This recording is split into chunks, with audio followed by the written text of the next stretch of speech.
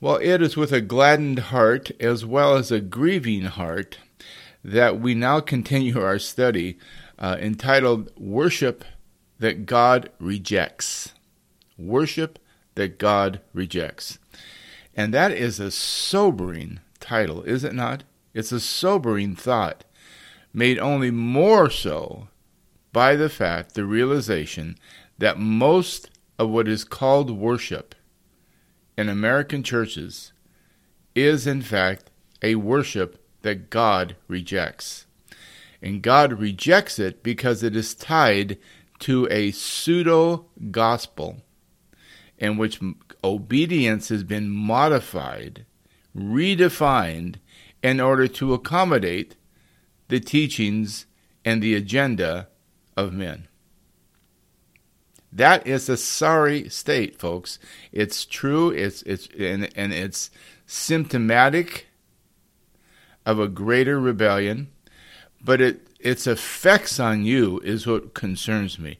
Not only should we be jealous for the glory of God and His glorious holy name and the glory of our risen Lord Jesus Christ, we also have to be aware of the fact that some kind of a pseudo-gospel is lifeless. It is powerless. It cannot bring about the wholeness of character and the healing into your life that is so desperately needed within the average Christian today. So I began the first episode, the first message, by telling you that it is our mission here at Encounter Recovery Ministries to make known how the gospel heals from trauma, the leading symptoms of which are codependence and addiction.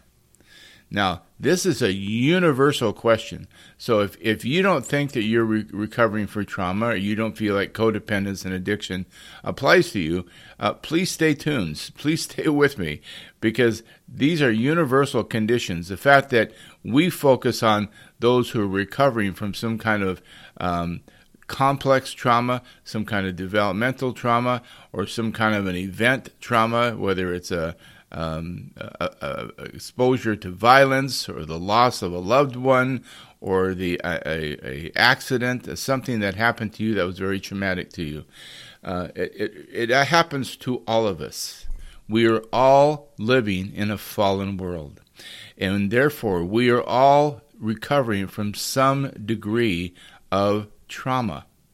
And that trauma cannot help, if left untreated, if left unhealed, produce a lot of behavior, including addictive behavior, for which there seemingly, at times, is no remedy. And so we can have all kinds of celebrate recovery. We can have all kinds of Christian recovery groups, and we can write books about it, and we can have Facebook pages dedicated to it, so on and so on. But unless we have a gospel, the apostolic gospel, by that I mean the gospel that produces life, the gospel that gives life, reconciliation, and wholeness to lost and broken people, then we don't have the gospel. We have some other pseudo-gospel. And so we are looking at 1 Samuel 15 and the sin, the rebellion of Saul. But let me just tell you, before we begin, I just want to preface my message today with the reminder that the taproot of all human trauma is the alienation that comes about as a result of sin. So you don't have to be, quote unquote, in recovery to be able to benefit from this series. You just have to be human. And so I trust that you are that. And to some degree then, wherever you're at on the continuum from 1 to 10, you are suffering on some level. You need healing. There is no one that doesn't need the healing touch of our risen Lord Jesus Christ by the power of the Spirit. So the taproot of all human trauma, to whatever degree, is this alienation that sin brings about. And that's an alienation from God, from ourselves, and from others. It's a willful state of rebellion for which only the gospel of Christ is the remedy.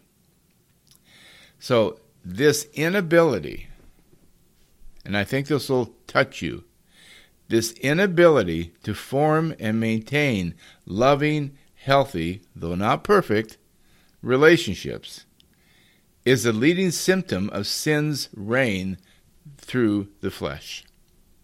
Let me say that again. The inability to form and maintain loving, healthy, though not perfect, relationships is the leading symptom of sin's reign through the flesh. What we long for the most is to form and maintain healthy relationships. And what we are least able to create is healthy relationships. And there's the human dilemma. And this is the practical effects of sin within humanity. Power, dominance, abuse, immorality, greed, violence, on a human level, all stem from this innate rebellion to our Creator. So if we don't have a gospel that fully reconciles and fully restores us into fellowship with the Father and the Son through the Spirit, and then empowers us by that same Spirit to be able to adopt and form some level of healthy, life-giving relationships, healing relationships, then we don't have the gospel. As simple as that. Isolation, loneliness, regret, grief, depression, anxiety, pain, all of these are symptomatic of the fallen human condition. So the good news is that God has in His Son accomplished reconciliation by the cross. And resurrection and ascension that followed, made effectual by the outpouring of the Spirit at Pentecost. Let me say that again. The good news is that God has in His Son accomplished. Now that's a very important word. He has accomplished. All counterfeit Christianity will tell you that Jesus did all that He could do, and now it's somehow up to you to complete the circle. It will tell you that somehow Jesus died and rose again and ascended to the Father so that salvation for you could be made possible. But ultimately, it's up to you. So underline that word in your mind, accomplished. God has in His Son accomplished reconciliation by the cross and resurrection and ascension, which was made effectual by the outpouring of the Spirit at Pentecost. Now that's a very important point, and you'll see why as we go through this series. God's purpose for humanity has been fulfilled or accomplished in Jesus Christ. That's what we celebrate on Christmas. We celebrate the incarnation. We celebrate the humanizing, if you will, God becoming human, taking on human flesh, fully human, fully God. And so that He is now our brother. He is our elder brother. We are related to Him on a human level. And what God intends for us as our humanity, He has accomplished in Jesus Christ. Let me say that again. What God intended for our humanity, which was waylaid and short-circuited in the fall of Adam, has been accomplished in Jesus Christ. I can't stress that enough. God's purpose to create a people for his own glory, who share in his holiness and display his character in their relationships with each other and with creation, by the way, has been accomplished in the life, death, and resurrection of Jesus, as made effective by the gift of the Spirit. And the gift of the Spirit is the evidence, now, that the future kingdom age, the new creation, the new covenant era, has begun. The Holy Spirit is the eschatological spirit. Now, don't let that phrase intimidate you. We've gotten so used to advocating our responsibility by conceding to experts, professional seminarians who walk around in long robes and use big words and assume and relate to you as if they have knowledge and powers that you could never own, and so you just have to accept what they say and do. No, I'm here to equip you. And one of the things I'm here to equip you for is to give you some language, give you some terminology that every Christian should be aware of, should just be operative in their life. So I'm not here to turn you into a scholar. I'm here to help equip you so that you can grow into the fullness of the stature of Jesus Christ, so that Christ will be formed in you. So, the Spirit is the eschatological spirit, meaning the presence, the return of the presence of God. The return of the presence of God that was expected by every good Jew, that was to occur at the end of this age, has already been effected at Pentecost. So the eschatological return of the presence of God has been inaugurated by the outpouring of the Spirit at Pentecost. Now, if you haven't heard that before, or you seldom hear that, it's because the Spirit is largely marginalized and set aside in most Protestant and Catholic teaching. I mean, the Holy Spirit is given, he is given place in the creeds, in the liturgy, and he is spoken of in a generalized way, but we're seldom, if ever, taught who the Holy Spirit is in our life, what he does in our life, and his importance in the work of salvation, and in the daily walk of the Christian. So, this present evil age has been judged, and the coming age has been inaugurated for us, and will be fully realized when Christ is revealed from heaven at his second coming.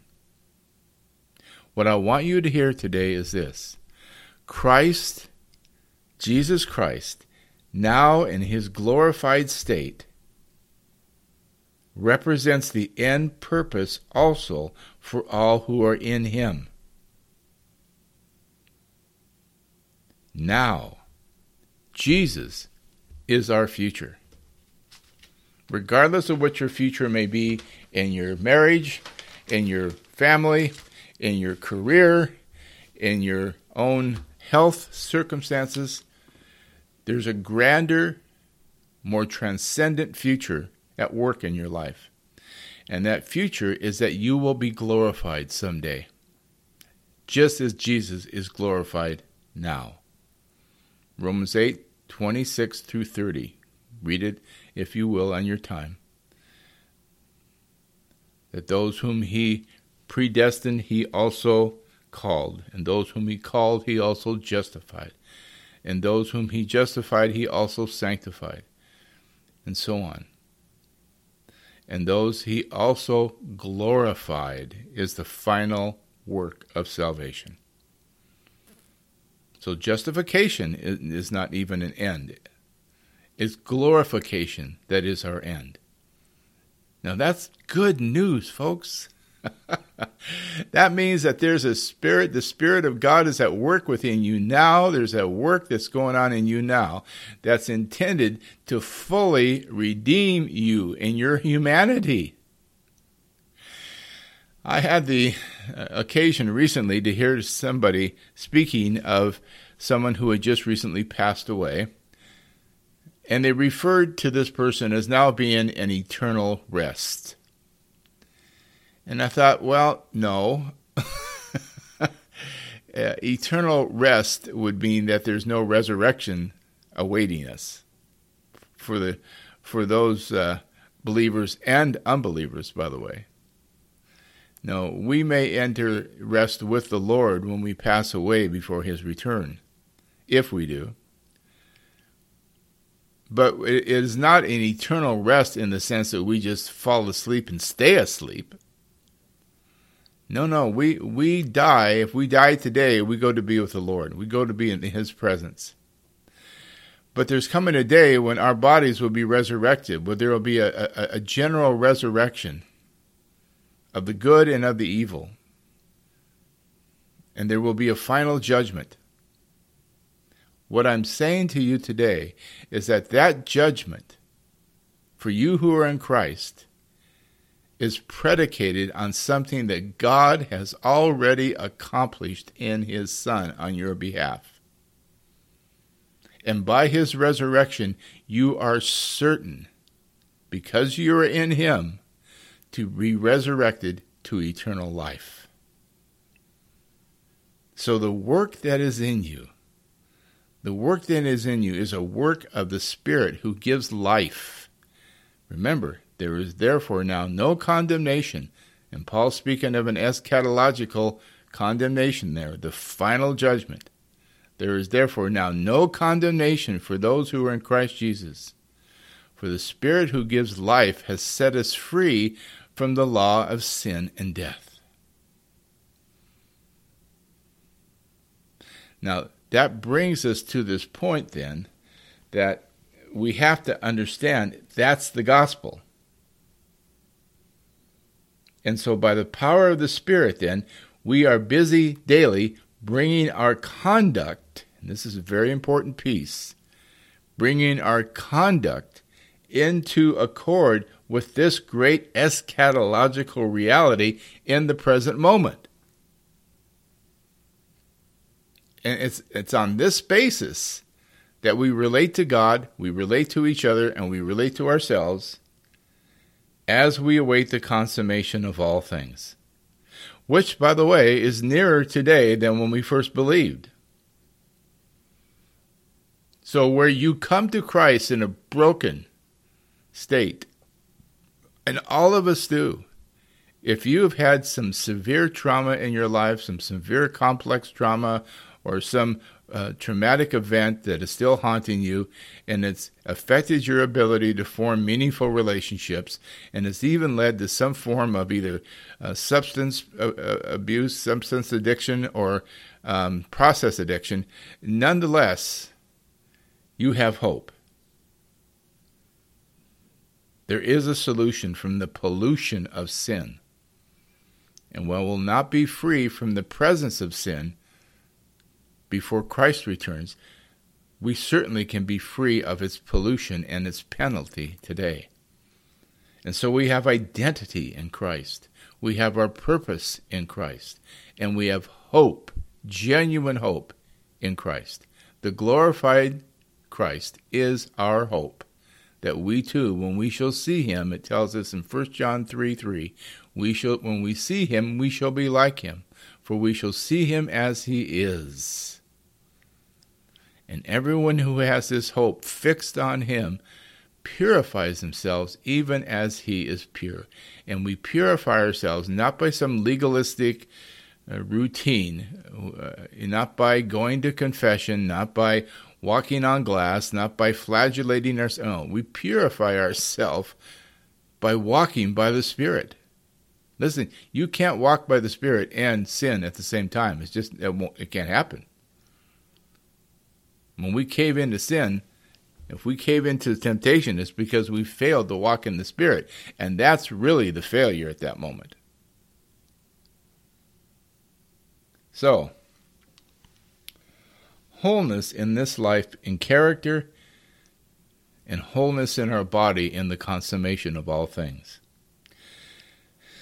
The reason I just said all that in preface to this episode of the worship that God rejects is because everything I've just said is the gospel of life. That's the outline of the gospel of life.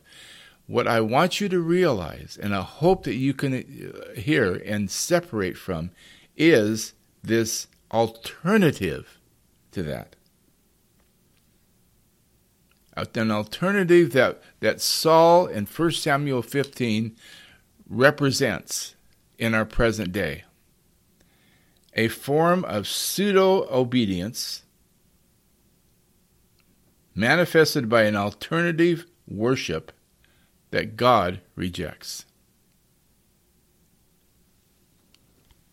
A pseudo-obedience manifested in its alternative form of worship that God rejects, and which defines, tragically, most of what calls itself Christianity in America today. It makes sense, doesn't it? Suddenly things start making sense. When I teach this in my counseling office, and if I have a chance to speak at different places, suddenly the light starts coming on for people. Well, they're beginning to realize now why they have been in the church for 20 years and has been so lifeless. Why? They begin to realize why their lives have failed to be transformed. You have to have a transforming gospel to be transformed. You have to have the power of the Spirit working through the Scriptures to be transformed. And Paul warned us in 2 Timothy chapter 3 that in the last days the average Christian will look just like the average unbeliever, with one exception, that the average Christian will be participating in a form of godliness that denies the power thereof. Please hear what I just said, because the chances are extremely high that that's precisely what you're engaged in. A form of godliness that denies the power thereof. You're involved in a ministry that wounds instead of heals. A ministry that kills instead of gives life. And yet remains the dominant ministry within American Christianity. Indeed, it is known as Christianity, but it is not. Rather, it is a largely bewitched population of people calling themselves Christians who are following a largely false clergy and leadership, celebrity pastors, which can include genuine believers as well as false believers, who subscribe to a modified version of the gospel and a modified version of the Great Commission, all designed to accommodate the agenda of men. Just as did Saul.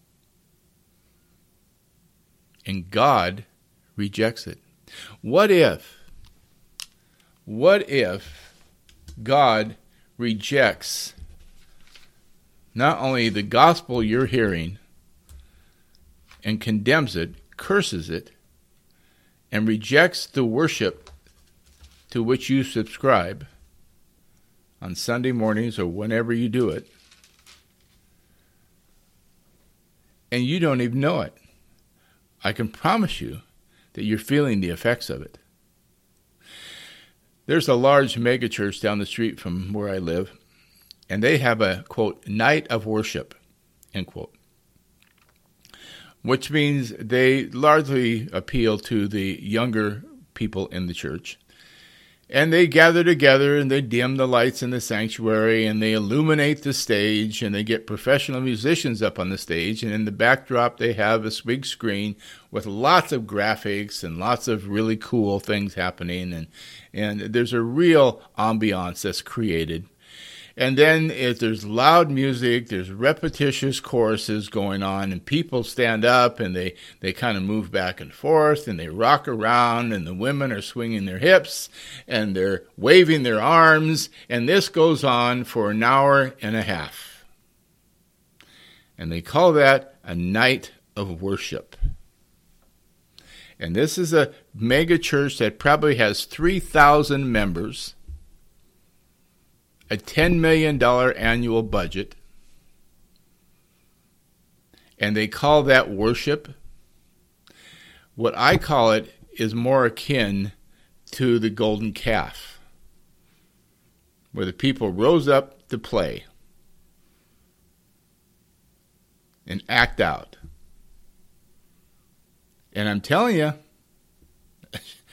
God rejects it. It is not New Testament worship. It's something akin to some other form of religion, but it's not Christian worship. And they can get together, and I understand the pastor and the elders, they put it together because it's popular. It's cool. It's a hip thing to go there and participate. And you may have some experience. You may have some genuine experience. Some true experience. It's not legitimate, but it's true. You're actually experiencing an alternative state of mind. An altered state of mind. Excuse me, is what I meant to say. An altered state of mind. But if you think that's the presence of God that you're experiencing, you're kidding yourself. I grew up playing music in rock bands. I've been in concerts, both before and since I've become a Christian, and I understand how that concert atmosphere works people up. This is some kind of altered state. If you think that's worship, you're kidding yourself. It's not. But most importantly, God rejects it. Okay. That's just my introduction. I told you in episode 1 that this is going to be an in-depth study. It's going to be a very important study, and you're going to need to take some time and be prepared to dig in a little bit. This is not a devotional study. This isn't going to be a thing where we just take a few verses and talk about in a way that makes you feel good, and then we're done. People do that every day, and I don't mean to sound harsh, but it's not helping them.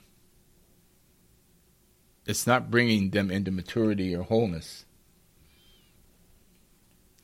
So let me begin by just reminding you of 1 Samuel 15. If you haven't read that chapter, I encourage you to do so.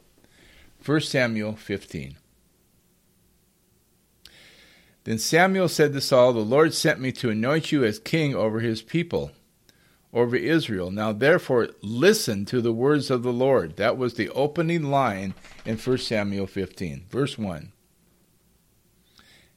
Verse 2, I'm not going to read the whole thing. I'm just going to give you an outline. "This is what the Lord of armies says. I will punish Amalek for what he did to Israel, and that he obstructed him on the way while he was coming up from Egypt. Now go and strike Amalek and completely destroy everything that he has. And do not spare him, but put to death both man and woman, child and infant, ox and sheep, camel and donkey." That was his mission. So let's begin today by being very clear as to the nature of Saul's sin.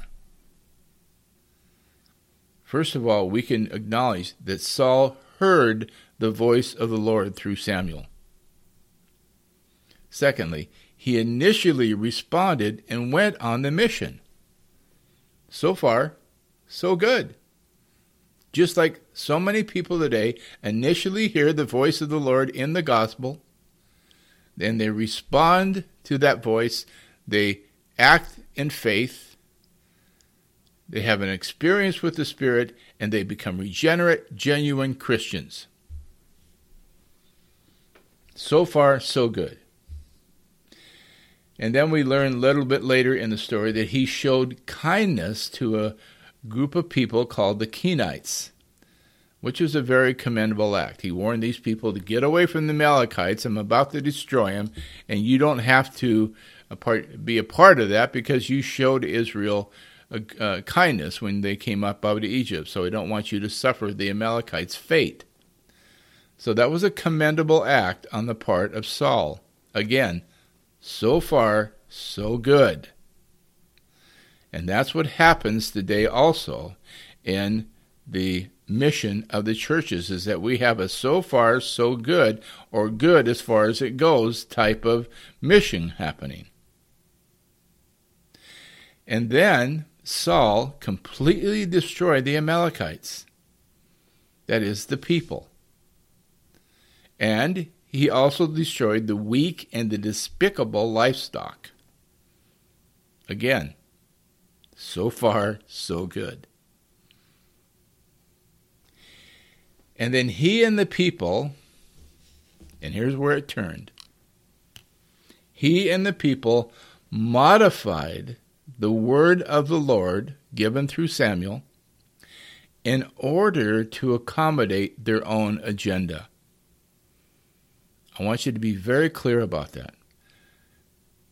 They modified the word of the Lord in order to accommodate their own agenda. In this case, it was a lust for honor and greed. And that meant that they had to introduce an alternative form of worship as well. They had to rationalize it.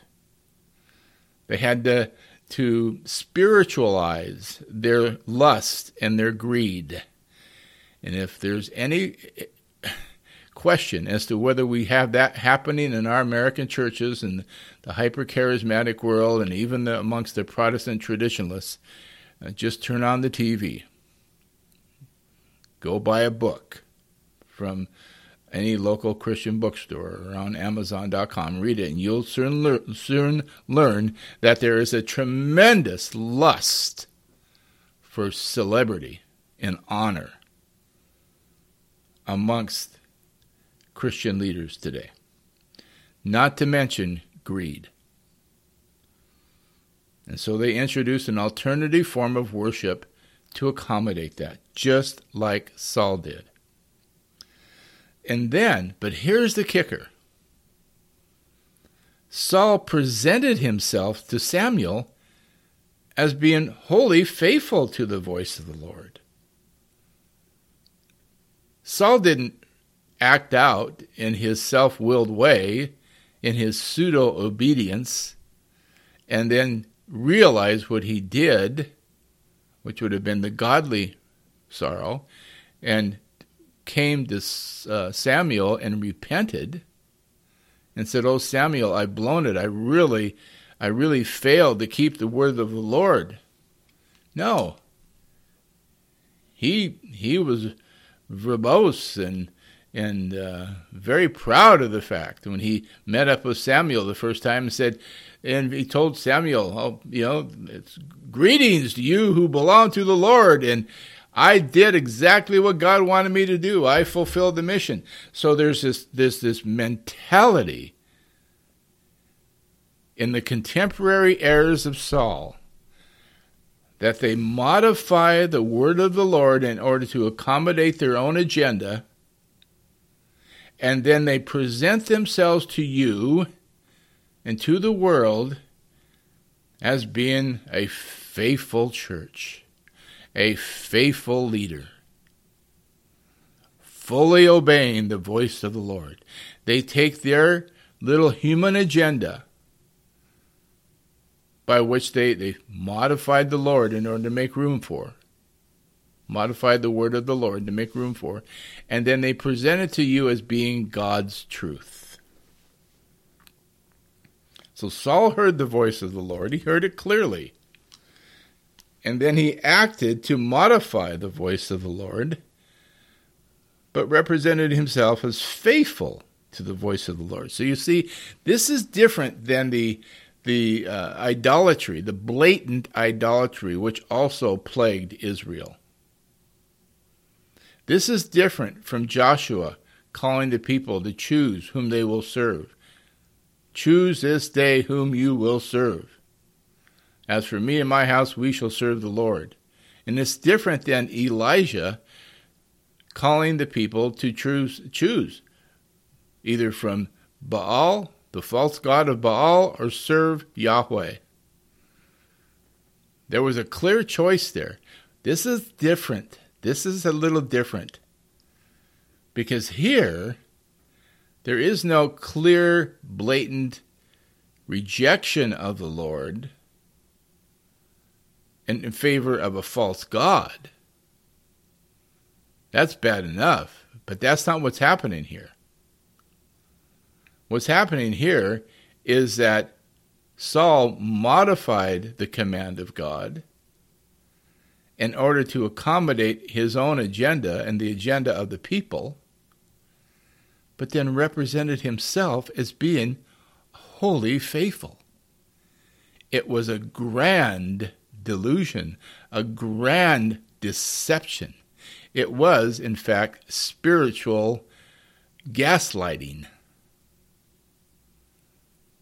Somebody with discernment, like Samuel, would have said, "What have you done?"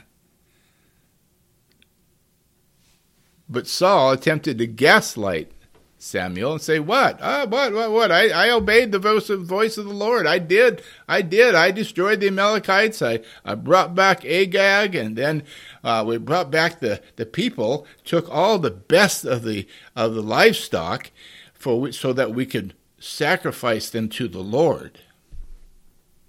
What's the problem, Samuel? I did keep the commission. I did obey the voice of the Lord. And any lesser man than Samuel might have said, well, okay, maybe I'm just being extreme. Maybe I'm being too rigid. Maybe Saul's attempt to gaslight Samuel would have made Samuel feel like he was crazy for even questioning Saul. After all, he's the king. And he did mostly obey. So maybe the problems was Samuel's perception. See, and that's how you will be made to feel too. If you're in one of these churches, if you're following one of these celebrity pastors, one of these Saul-like pastors or a group of elders who are modifying the word of the Lord in order to teach you tithing, in order to teach you that Sunday is the Sabbath, in order to teach you that mosh pit concert level worship is worship.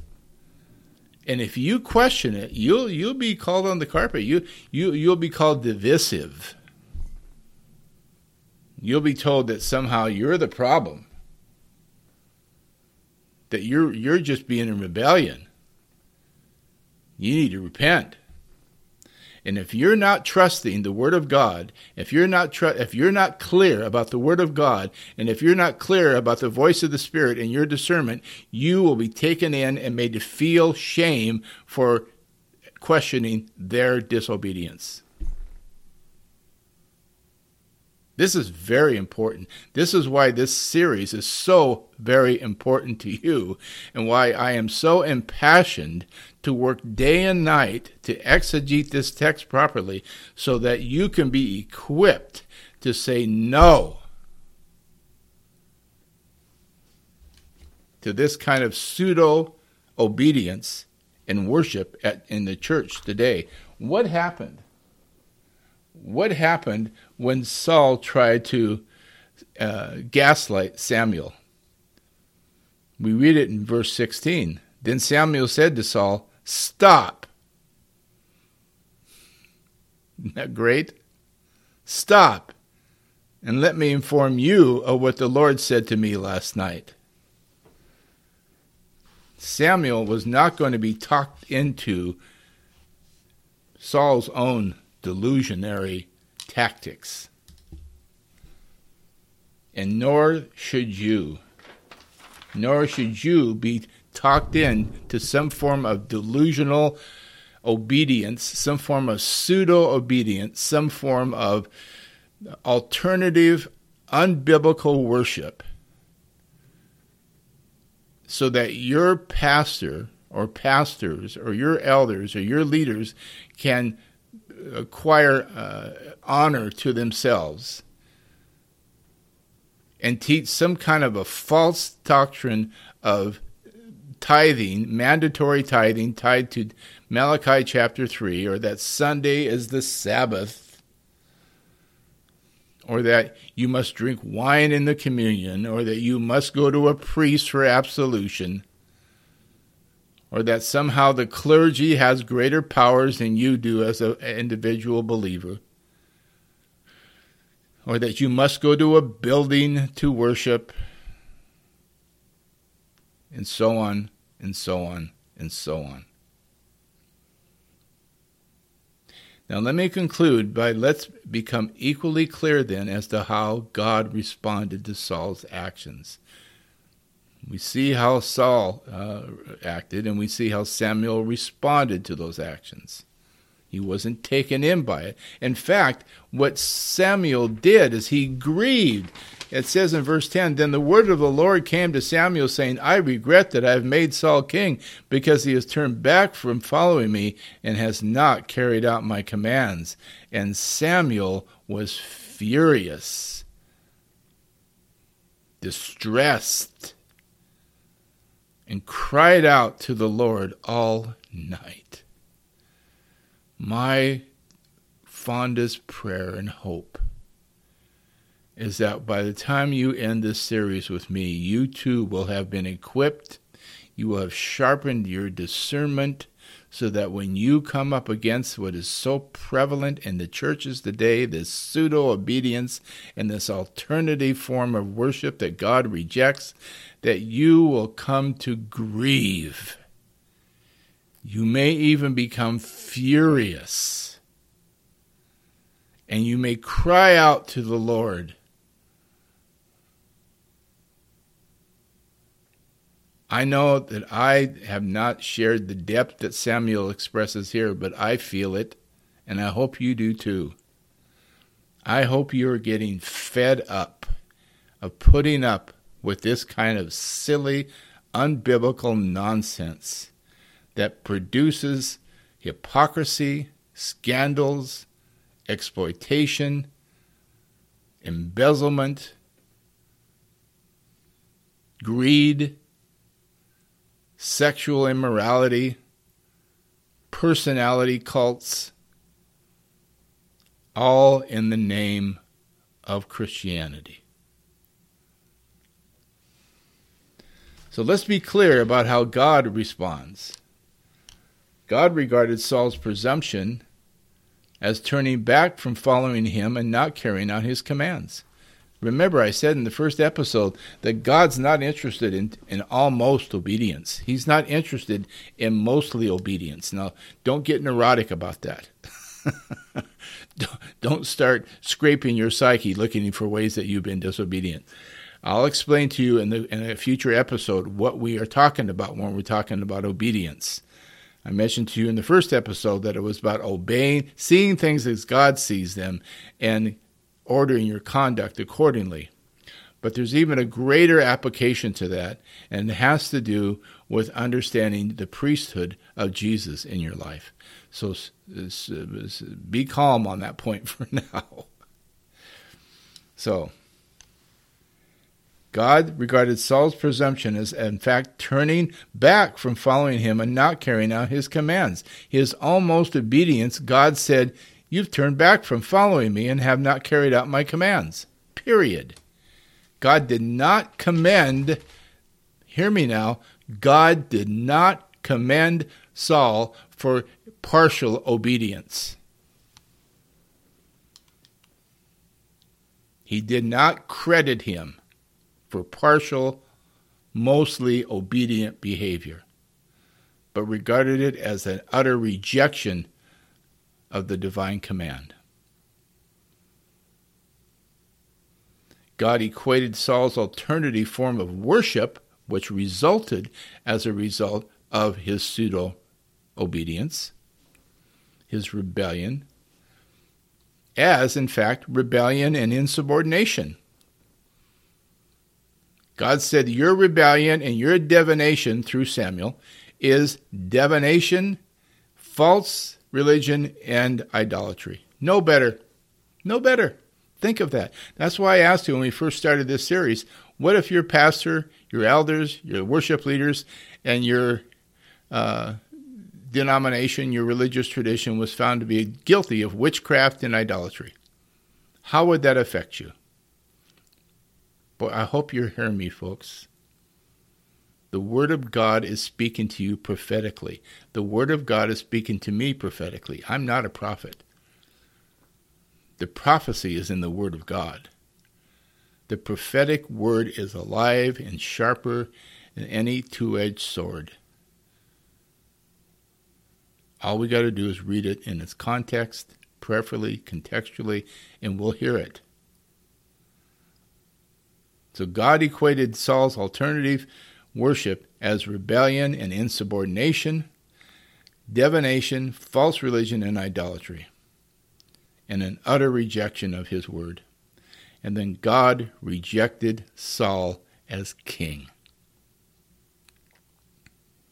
Let me just tell you, if you have a pastor or a celebrity pastor that you just love to listen to and follow, but he's teaching you some form of pseudo-obedience and some form of prescribing some form of alternative worship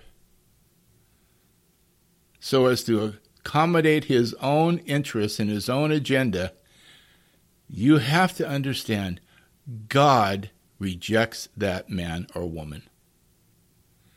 You may be listening today, this week, certainly Sunday morning, to a personality who's popular, who's ingratiating, who's successful, but someone whom God rejects. So let me close now with this thought.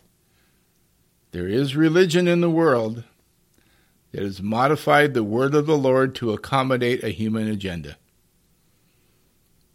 And it offers an alternative form of worship, a worship that God rejects. And God rejects the leaders of that religion as well. And the day is coming, beloved, the day is coming when all of this will be fully exposed and judged. And this is a call to you from the text to come out. Be as Samuel. Don't be as Saul. Be grieved. Be furious if necessary. I counsel people who are suffering from spiritual abuse. I've seen firsthand the toxic, even deadly. Do you know that there are people who complete suicide over bad theology? Do you know there are people who give into addiction because of their bad theology? You know there are people who go through divorce and can't stay married to save their life? Around the third, fourth, and fifth marriage because of bad theology. This is a shooting war, folks. This is serious, sobering stuff. But the good news is that the gospel stands that let God be true and every man a liar, though every man be a liar, which is pretty much what we're stuck with today. There are good men and there are good women who are teaching the truth today, thanks be to God. God has always reserved a remnant.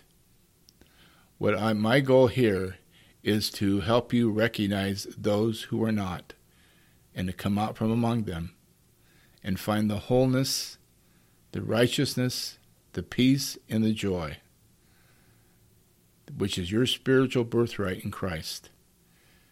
And so that you and your marriages and your families, or if you're single, your life as a single person can find new depth of meaning in Christ, new depth of wholeness, new joy and contentment in your relationships with your children, your parents, your family, and those others with whom you choose to form relationships with. That they're meaningful, they're substantive, they're joyous. Well, we'll pause there now. May the Lord strengthen you and keep you in His grace until we get into episode 3. I do hope you stick with this series. The next time we're together, we're going to talk about let's see. We're going to put this series into context. We're going to look at some of the other ways in Scripture that this kind of behavior has occurred. But then we're going to do some serious application from church history and the contemporary church life. So please come back. Please stick with it. I think it's very important to you. It's worth your time. I've worked hard to make it worth your time. I've worked hard, frankly, to make it worth my time.